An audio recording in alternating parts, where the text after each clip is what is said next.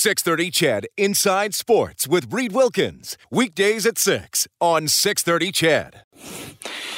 All right, good to have you tuning in tonight. Thanks for rolling with us as we break down the 2020 NHL Draft and what the Oilers did. Of course, you can get a full recap on 630ched.com, globalnews.ca. Dylan Holloway yesterday in the first round. Fourth round today, Carter Savoy.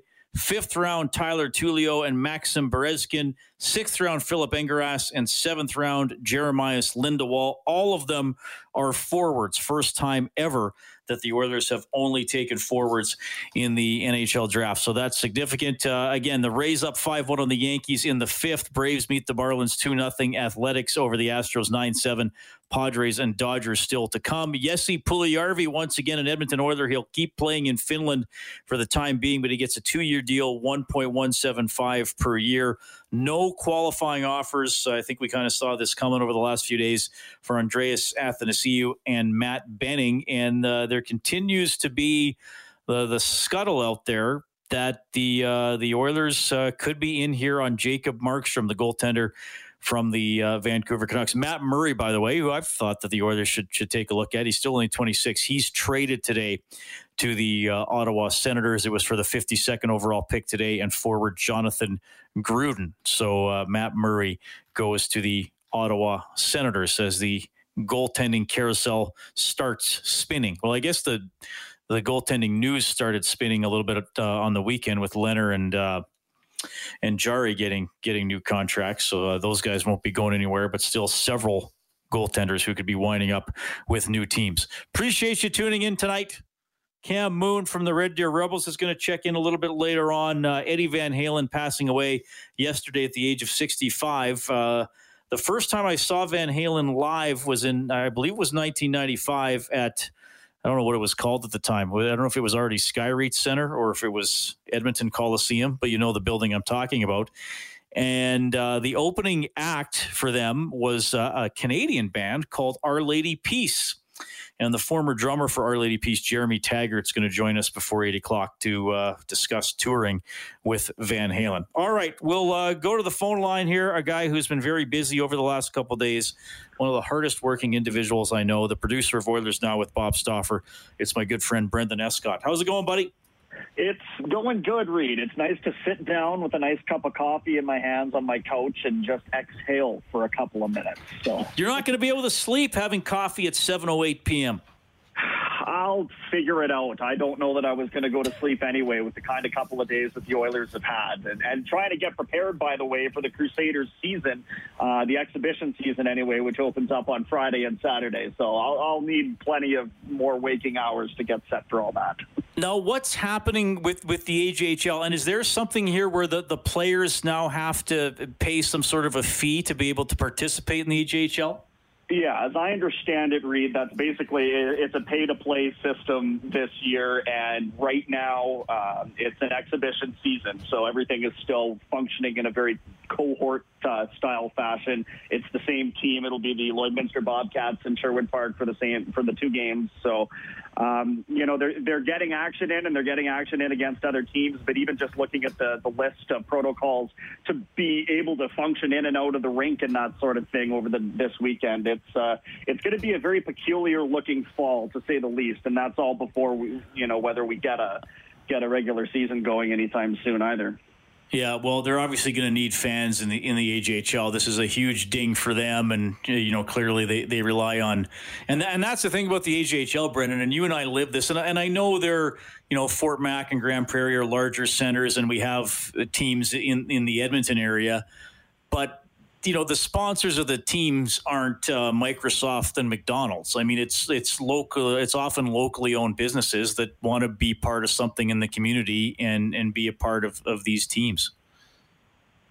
And it's breaking the hearts of those people who want to be able to contribute to the community hockey programs and that sort of thing, and unfortunately just can't. And it's, you're absolutely right, Reed. Now, I will say that we're even looking at sort of shrinking the numbers of staff on site so we can maximize the number of fans in attendance, sort of a thing. So there will be, I believe it's a limit of 100 spectators, and then we have a cohort of 50 personnel, that's team and staff and that sort of thing, that we're all required to be in. So there will be a little bit of a gate, but certainly nothing that the team is accustomed to. All right. Well, I think we want to talk a little bit about the AJHL angle here for the NHL draft. And look, we've seen Cale Makar come out of the AJ and Star. Jacob Bernard Docker was drafted in the first round by Ottawa. I know he's in the NCAA right now, but that was exciting. And the two guys from Sherwood Park. First of all, Carter Savoy gets snapped up by the Oilers 100th overall. Yeah, really exciting day for so many people in the Sherwood Park Crusaders organization. And really, Reed, I mean, the year that those two were signed as 16-year-old rookies, that was my first year with the team. So I've sort of, grown up, if you will, with them as part of that franchise. And every step of the way, these kids have exceeded expectations. And specifically with respect to Carter, he came into the league as a 16-year-old and not a big-bodied 16-year-old, right? Not your 6'1" Dylan Holloway at 17, even leading the league in goal scoring. This is diminutive Carter Savoy and diminutive Michael Benning out there, but they are so effective with the puck on their stick. And Carter is a goal scorer, Reed. I mean, I've never really seen anybody make such difficult goals look so easy, and I think that it's a disservice to call him a pure goal scorer, because I like so many other areas of his game offensively. He's really willing to be physical. He never backs down from those sorts of challenges, and I don't know that I imagine that he'll rise to the occasion. He's got the demeanor, in my opinion, Carter does, that he'll continue to rise to the level of competition as he ascends through the NCAA and perhaps beyond that as well. So I think the Oilers are getting somebody who has a little bit of work to do on his defensive game, certainly, but for a team that needs to restock the cupboards as far as offensive prospects go, they got a pretty darn good one out of Sherwood Park.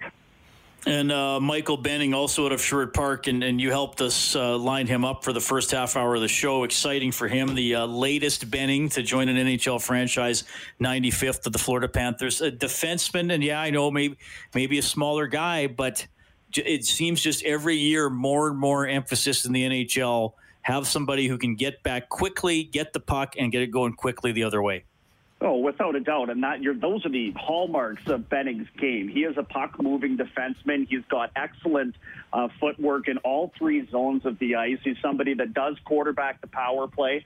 And you look at him and you don't think that he's going to have as powerful a shot as he does. And some of the scouting reports that I've read, I don't know if they just came out to a bad game at the Sherwood Park Arena or what have you, but I was quite surprised to see. I think people might be underestimating exactly who this player could be offensively. So, for Mike, I think it's going to be a lot about learning how to calm down with the pace, the increased pace of play.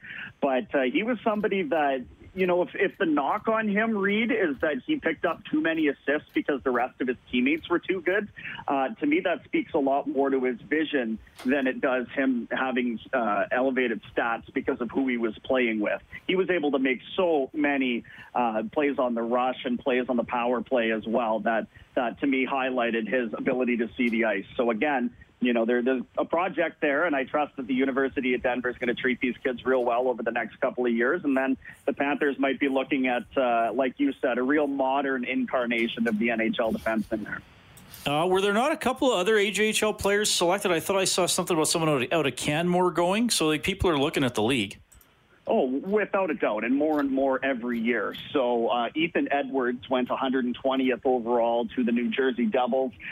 He's another, probably a better two-way defenseman, maybe a little bit less helter-skelter in his own end than Benning was at times in the AJHL this past year. But I don't know that he quite has the offensive ceiling of a Benning, so that might have had something to do with why the Spruce Grove Saints defenseman slipped a little bit there. Alex Young is committed to Colgate University, and there's a game-breaking offensive player, Reed. There was a couple instances, and we didn't see the Canmore Eagles very often. I think he went 196 to San Jose, just to get that out of the way. But we didn't see the Canmore Eagles too often, and when we did, he basically willed that team back from a 6-1 hockey game. I think it was 6-5 and it all came in a span of about 12 minutes in the third period. So he's somebody that, it might, again, be a bit of a flyer pick at that point in the draft, that he'd have a lot of work to do and maybe a little bit lesser of a hockey conference, although Colgate is still Division I. But he is somebody that I really like the offensive capabilities of as well. Brenden Escott joining us tonight on Inside Sports, the producer of Oilers Now with Bob Stauffer, and of course also a broadcaster for the Sherwood Park Crusaders and the Alberta Junior Hockey League. It's interesting to me how this played out. Ken Holland said on Monday when he was asked about the first-round pick, "I don't see us taking a defenseman." Well, transfer that to rounds 4 through 7. Of course, they wound up not picking in 2 and 3. Tyler Wright said that wasn't necessarily the plan. There were a couple times throughout today where they were looking at defensemen, but those defensemen got snapped up, and then it was a cluster of forwards they had to pick from. So it turned out Holland's comment about the first round applied to the entire draft. Look, some of the last 3 picks, especially Brenden, I feel like the Bereskin, Engeras, and Lindewall are total will sees. I was talking earlier about Engeras being, 21. He had to sit out that season, and that's what it's like with guys in the later rounds. But it is. I just want to get your thoughts on the fact they wind up not taking a defenseman, nor a goalie, I suppose. Yeah, well, those are 2 areas of strength, I think, in the prospect ranks of this team, so to speak. If you were to look at and categorize their top prospects, obviously the 2 that jump off the page, and Bouchard and Broberg are defensemen. But then you think about all of their European prospects, too. Guys like Philip Berglund, and names that don't necessarily jump to mind, but defensemen that have been taken sort of in the latter rounds and years past. So I don't mind that they brought in a new philosophy this year, because outside of a Ryan McLeod, who I believe could certainly pan out as a third-line center, let's say, but maybe doesn't have the offensive ceiling. And, is Tyler Benson's foot speed going to allow him to get there? So if they came in and just by happenstance ended up restocking sort of the prospect cupboards up front, Reed, like I've been saying, I think that's not a bad thing at all. Yeah, you're right. I think McLeod's looked pretty good. Benson got a brief look this season, and he's gone to play in Europe. And I know with Benson, his intelligence and his creativity is not an issue. He's just, he'll work on the foot speed and some of the explosiveness, but he'll be interesting to watch. And then, there's still some other guys you can talk about, but maybe a little longer shots perhaps to be real contributors to the Oilers here as we move along.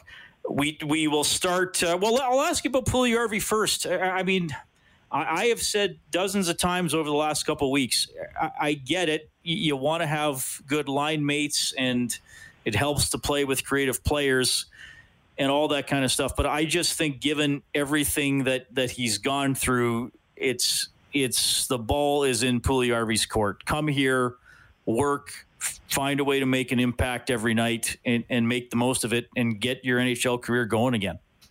Well, here's the thing. Like, the way that I look at it is he needed to believe in himself again. And I think that last year, I understand the competition isn't what the NHL is, but, prospects go down to the minors and regroup all the time. We're not talking about somebody who's 24 years old. He's still 22. So, I think that he had to go get himself in check over there a little bit. And from what I understand, it's going to take an effort from him to come over here with an accepting that his role is going to be whatever he makes it. There's a chance that this guy's your second-line right winger. It's a reach, but there's a chance, and it's just a matter of how much he's willing to work within the system that's in place. This team is not Jesse Puljujarvi's team, but they did bring him back as a part of what I think is an exciting turn of the page for the Oilers, and I don't think that he comes back unless he sees the same thing. So, number one, the dollar value on that deal for me I thought was great, and especially to get 2 years out of it over one. I tip my cap to Ken Holland on that front, and I'm very excited to see what kind of attitude Puljujarvi brings over back from Finland, because frankly, Reed, this has to be the last chance. You've got to figure. At some point, it isn't about being stuck on the third line. If you're there, you go work hard out of respect for the guys that are suiting up next to you. So now our big focus is going to be free agency coming up on Friday. Somebody texted earlier, would you look at Kyle Turris if you could get him cheap? Why not? I had a listener texting about Dominic Cahoon, who could still wind up back with Buffalo, I was just reading, but he is a fast player. I'm not sure how much he kills penalties, because I think if Sheahan isn't going to be back, you'd like somebody as a penalty killer, but those are legit names thrown out by listeners that I think you would consider. And I'm really curious, Brenden, that there seems to be, now I don't want to overhype thing to people, we got to be careful here, but there's a little bit more smoke about Markstrom and the Oilers, which I find really interesting. What do you think? Well, I'm certainly taken by surprise, as I imagine you are as well. And I think that it's going to depend on the dollar value, Reed. We know that he's an established goaltender at this point. I think he is obviously the 1A to Koskinen's 1B, and that would solve a huge part of the problem. However, if that leaves you then with only $3 million to shore up third-line center and a winger position, and I'm not necessarily in favor of that move given who else is available. I like that they're kicking tires. I think that not only does that signal to the fans, but also to the team that they're interested in sort of not accelerating the process perhaps, but certainly in continuing to put one foot in front of the other here. So that's landing a unicorn. I don't necessarily expect them to. I think they'll play it a little safer than that. But if he is the starting goaltender on night one of whenever the next season is, I probably would have been excited at some point seeing that news come across the wire. Yeah, well, and I think for free agency, we continue to keep an eye on a player like Tyson Barrie as well. I mean, a right-shot defenseman, Matt Benning, isn't going to be back. Clefbaum might miss the whole season, so you'll want somebody to run the power play. That might be a more realistic free agent signing for the Oilers on Friday or sometime after that.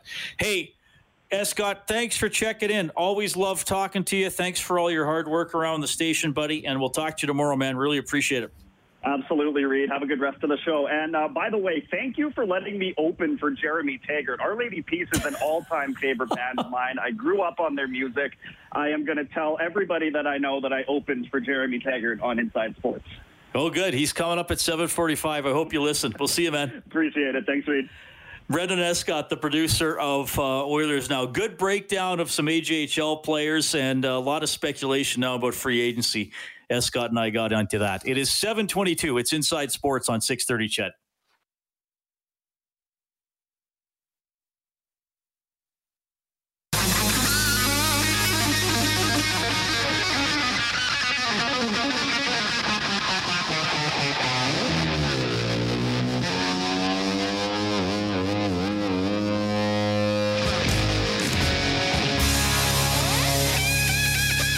There's an early one, Eruption by Van Halen. We'll talk more about him at 7:45 with Jeremy Taggart, the former drummer with Our Lady Peace. Pretty excited today.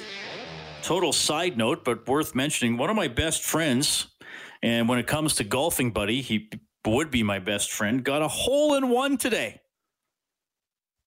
Got a hole-in-one today. For those of you that know this course and the hole, on number 7 at Devon, hit that big slope on the right-hand side, rolls down, goes in.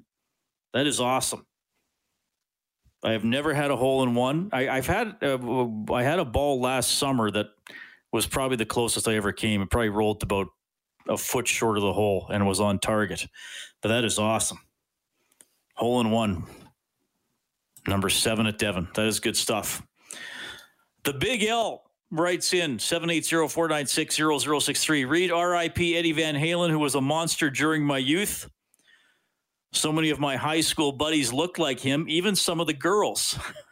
Big L goes on to say, regarding Ken Holland, Homer Simpson once stated, "Why do I have 3 kids and no money? Why can't I have 3 money and no kids?" I'm sure Holland feels somewhat the same about several of the team's bottom 6 and the lack of draft picks and cap space. That is a very astute observation by the ever-entertaining Big L. Cam Moon, who's always a great guest from the Red Deer Rebels play-by-play booth. We'll talk a little bit about Western Hockey League draft picks when we get back.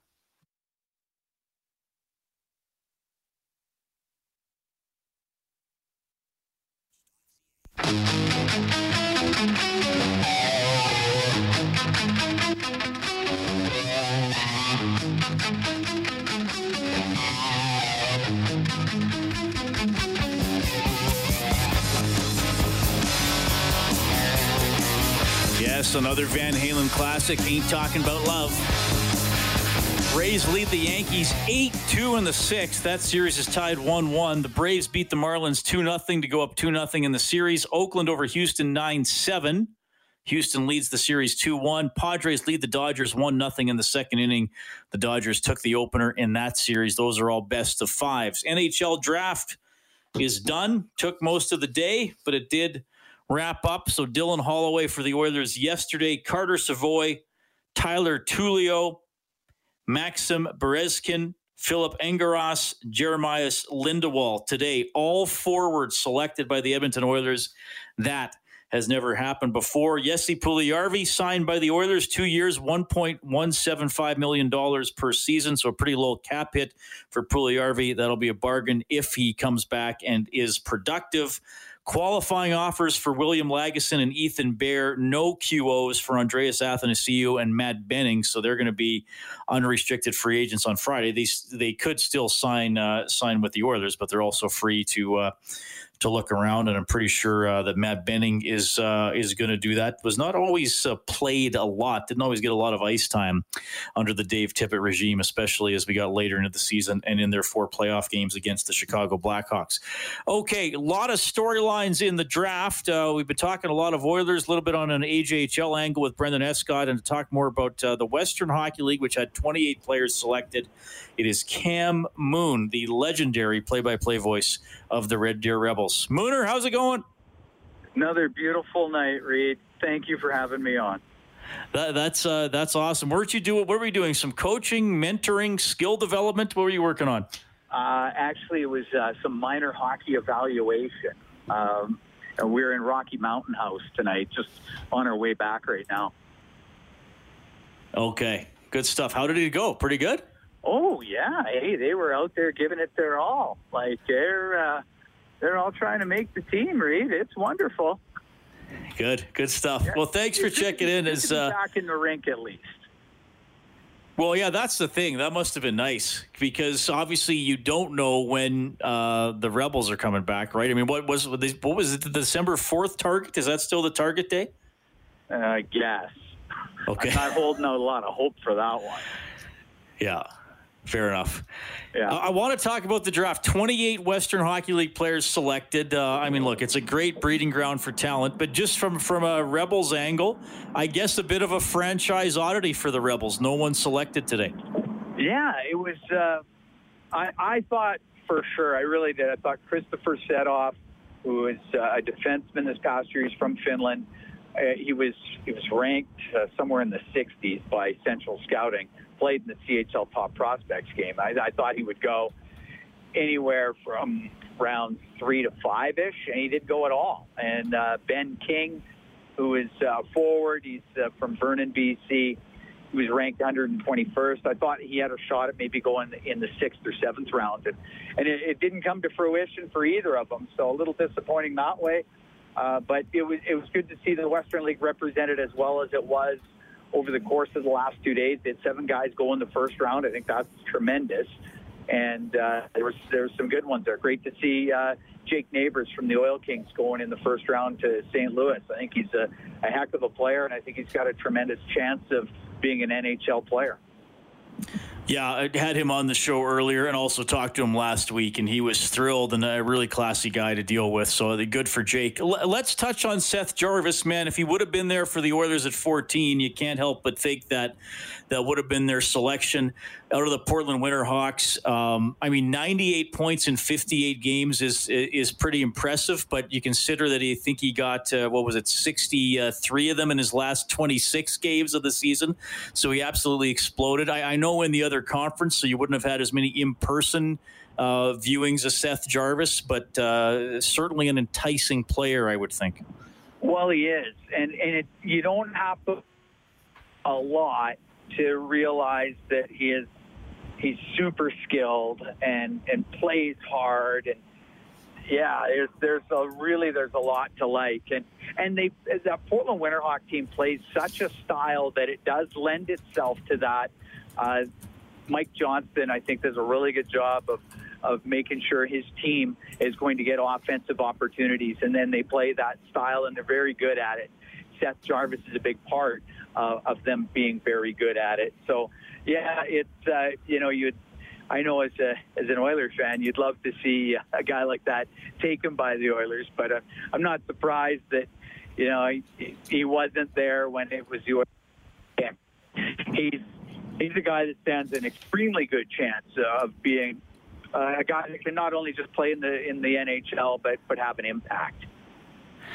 I want to ask you about Caden Gooley, the defenseman out of Prince Albert. He was there for the Oilers. Stauffer was high on him, even though Ken Holland said they were very likely to go with a forward in the first round. He gets snapped up by the Canadians at pick number 16. I think we're going to have Caden Gooley on the show tomorrow, so that'll be good to talk to him.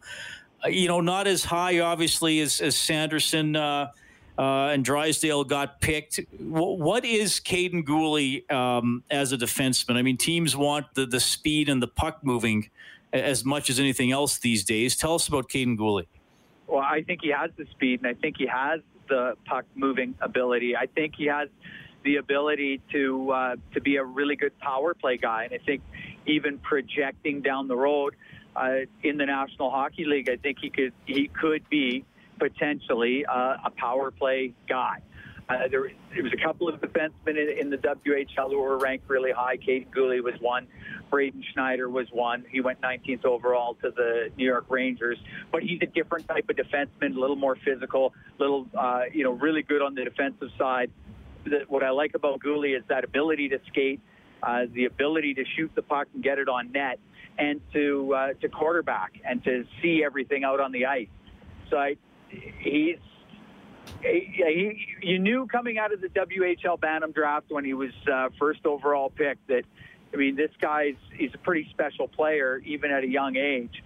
And he's continued that progression and went to a team that in his 16-year-old year wins the WHL championship. So he's been part of a winning squad. And last year they had a really good team again. So again, Caden Gooley's a big part of that. But that's a great atmosphere to be in during your formative years in junior. So I think that's only going to benefit him as well. But I would think that, 3 years down the road, maybe 4 years down the road, Gooley will be a mainstay on the blue line for the Montreal Canadiens. I want to ask you about Ridley Gregg out of Brenden, because he went 28th, and most of the stuff I saw, Cam, had him going higher. Now, look, there's a lot of different projections and a lot of different opinions, especially the deeper you go into the draft. What were your thoughts on Ridley Gregg? Were you surprised he hung around until 28? Yeah, it's tough for me to say because I just see the Western League guys. So when guys get picked from other leagues, it's hard for me to judge whether they're better or not against the guys from our league. I don't see them. So you can go by the central scouting rankings, but that's a guideline at best. So right. I can't say whether I'm surprised or not. I know Ridley Gregg plays the game hard. I know that when he battles on the wall for the puck, it's extremely difficult to get it away from him.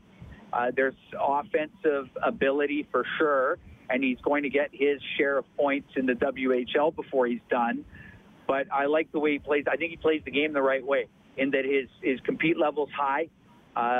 He doesn't put himself in a position where he's like parading to the penalty box, but you're playing a tough game against him. So he'll give himself a chance. His dad's a former NHLer, and I know he scouts with Philadelphia. I remember him when he played in the WHL with the Lethbridge Hurricanes and was a really good player there. So Ridley Gregg comes from great bloodlines, and I was happy to see he went in the first round. I didn't think he'd be like a high first-round pick, so I guess anywhere in the first round would have been good for him, and it's good to see that that's where he went. Right on. Hey, I know you're on the road here. Somebody else is driving, everybody. Don't worry. But, Cam, thanks for hopping on. Yeah, I know you had a busy day. It's always great to have you on Inside Sports. We will talk again, man. Thanks for your insight this evening. We really appreciate it. Anytime, Reed. You know where to find me. Absolutely. That is Cam Moon, play-by-play voice for your Red Deer Rebels. And, we were talking about Caden Gooley. Cam's pretty high on him, and he is a scheduled guest for Inside Sports tomorrow, so that'll be pretty cool. It is 7:43. We'll put the hockey talk behind us for the rest of the show, and we will remember Eddie Van Halen when we get back.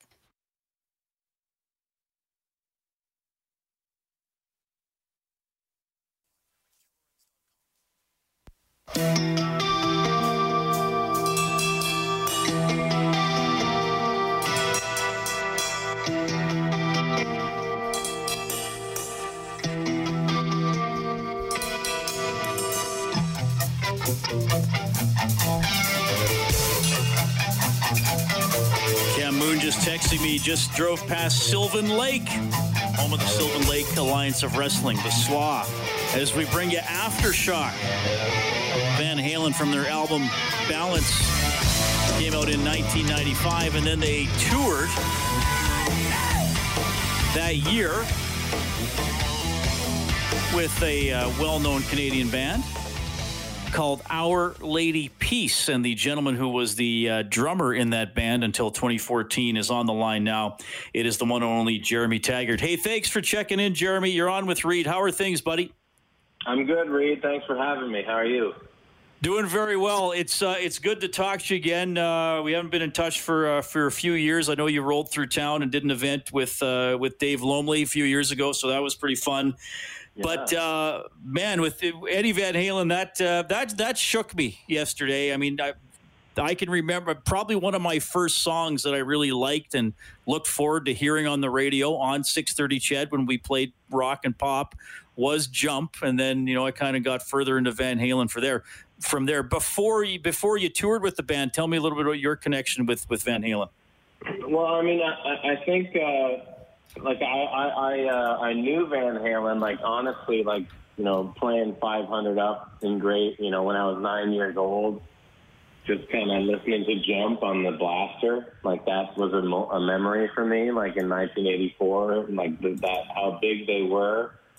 And I think as I started to become a musician, I just I always respected Eddie as a musician as well as Alex. And when I got to actually open up for them in '95, I got to meet them, and that smile that you see in all those videos that Eddie has, it's just so genuine. He was just a sweetheart of a guy, and he saw that I was a happy young drummer of 20 years old that just kind of wanted to learn everything he could. And him and his brother, him and Alex, just took me under their wing. And that summer, I'll never forget it. It was incredible. 45 shows, 3 months, every single day. I got to hang out with those guys, Well, I was wondering about that, how often the headline band might hang out with the opening band. I would imagine sometimes maybe there isn't much of a relationship that's formed, but Van Halen's approach was a little different, eh? Absolutely. I mean, normally you don't. There is no hanging out. You see them and that's the end of it. But with Van Halen, I mean, they were just really genuine guys, and honestly, I felt like after 2 or 3 days that they were a family almost. I could say or do anything with them. And Alex took me under his wing as a young drummer, and just every question I had, he would answer, and he would let me sit behind him every single night. And it was just I couldn't imagine a better perspective. And honestly, it helped me, when I saw how they treated people, that was it for me. That was the bar. And the way that they did meet and greets. They always said hello to every single person. They were always sweet to everybody. And that was kind of the introduction of how to do business for OLP. Well, yeah, because did you guys just have the one album out then, or had Clumsy come out? Start. The 95 summer was when Naveed came out in America. Naveed came out in Canada in 94, but came out in America in 95. And that tour was basically our kind of welcoming in America, to radio, to everything. Like it gave us the groundwork for a career, honestly. Like we initially went into that tour thinking this is a bad idea. This is a classic rock band. And we were, in 1995, an alternative band, which they called, like a new band. So we felt it was kind of like almost career suicide opening for Van Halen in America. Yet, Columbia Records told us, like, guys, you don't understand. Once you hit middle America, that's all that mattered. And it was true. We decided to do the tour, and every single show was like 40,000 people. And to this day, there's people that are like, I saw you on that opening Van Halen tour, and I love you guys. So it doesn't matter who you're playing with or the perspective or whatever it was, but even being a band in the mid-'90s when alternative music was kind of a thing, and Lollapalooza and all that stuff that was going on, you understand what I'm saying, where, there was almost like something to be standoffish about doing a tour with a classic rock band at that time. So we thought it was maybe going to blow up in our face, but it turned out to be the best thing that we ever did. Well, as I mentioned, I'm one of those people who saw you with Van Halen, and then I saw you guys again. You headlined, and I think Everclear was the opening act for you guys when you came through Edmonton. So that was pretty cool. I'm going to ask you a bit of the soap opera question here. That incarnation of Van Halen didn't last much longer. Balance was the last album with Sammy Hagar as the lead singer. Did you sense any tension there between the brothers and Sammy at the time? Oh, yeah, big time.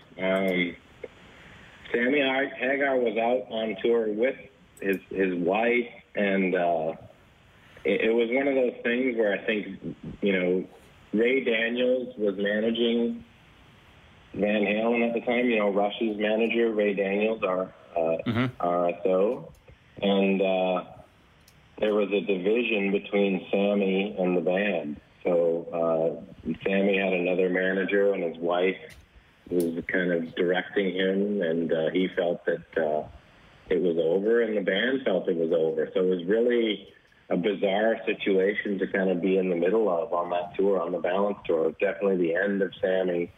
And, I remember days when Alex would be like, hey, what do you think of Sass Jordan?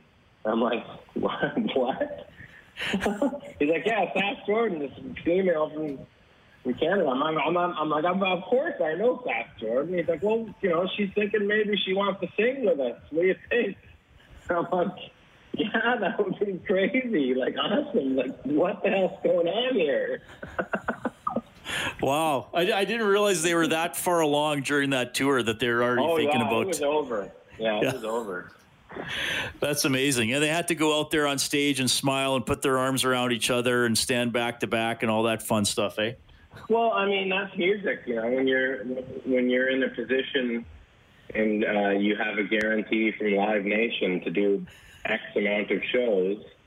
So that's basically you saying, I'm going to finish this through. And I'm sure it probably started out one way and ended up another, but there was definitely a huge division in the camp.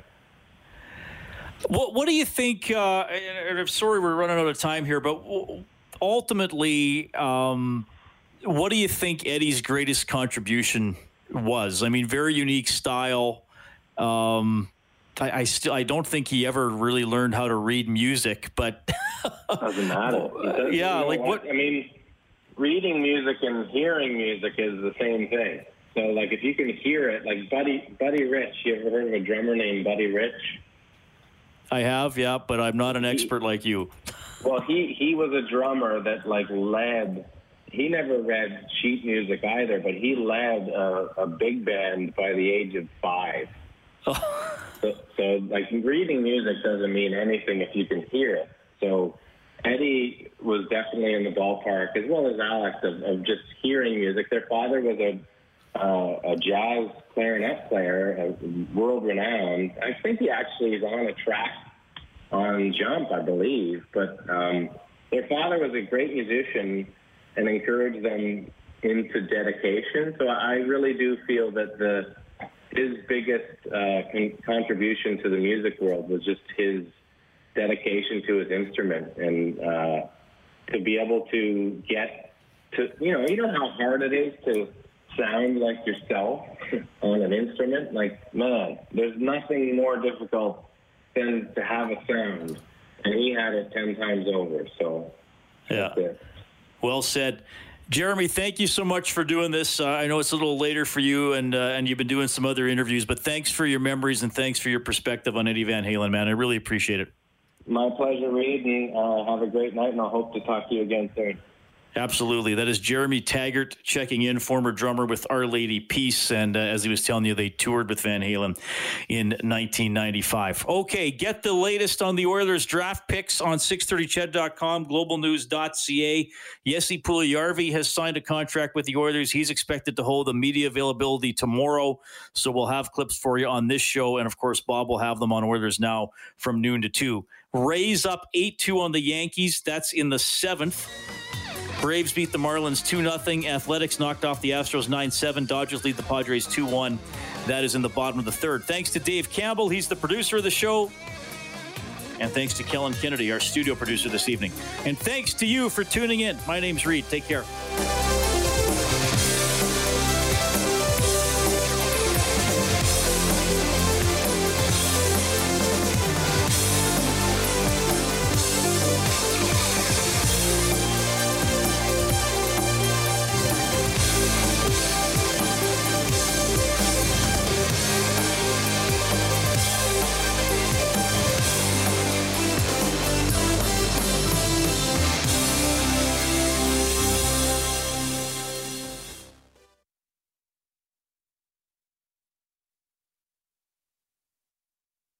.630 CHED Inside Sports with Reed Wilkins. Weekdays at 6 on 630 CHED. For most of us, crime is something we see on the news. We never think it could happen to us until it does. Loved ones are gone, and for the survivors, the scars will never heal. I'm Nancy Hixt, a senior crime reporter for Global News. And on this season of Crime Beat, I'll take you inside some of the most serious crime stories I've covered. Season 6 of Crime Beat is available now on Spotify, Apple Podcasts, Amazon Music, and all podcast platforms.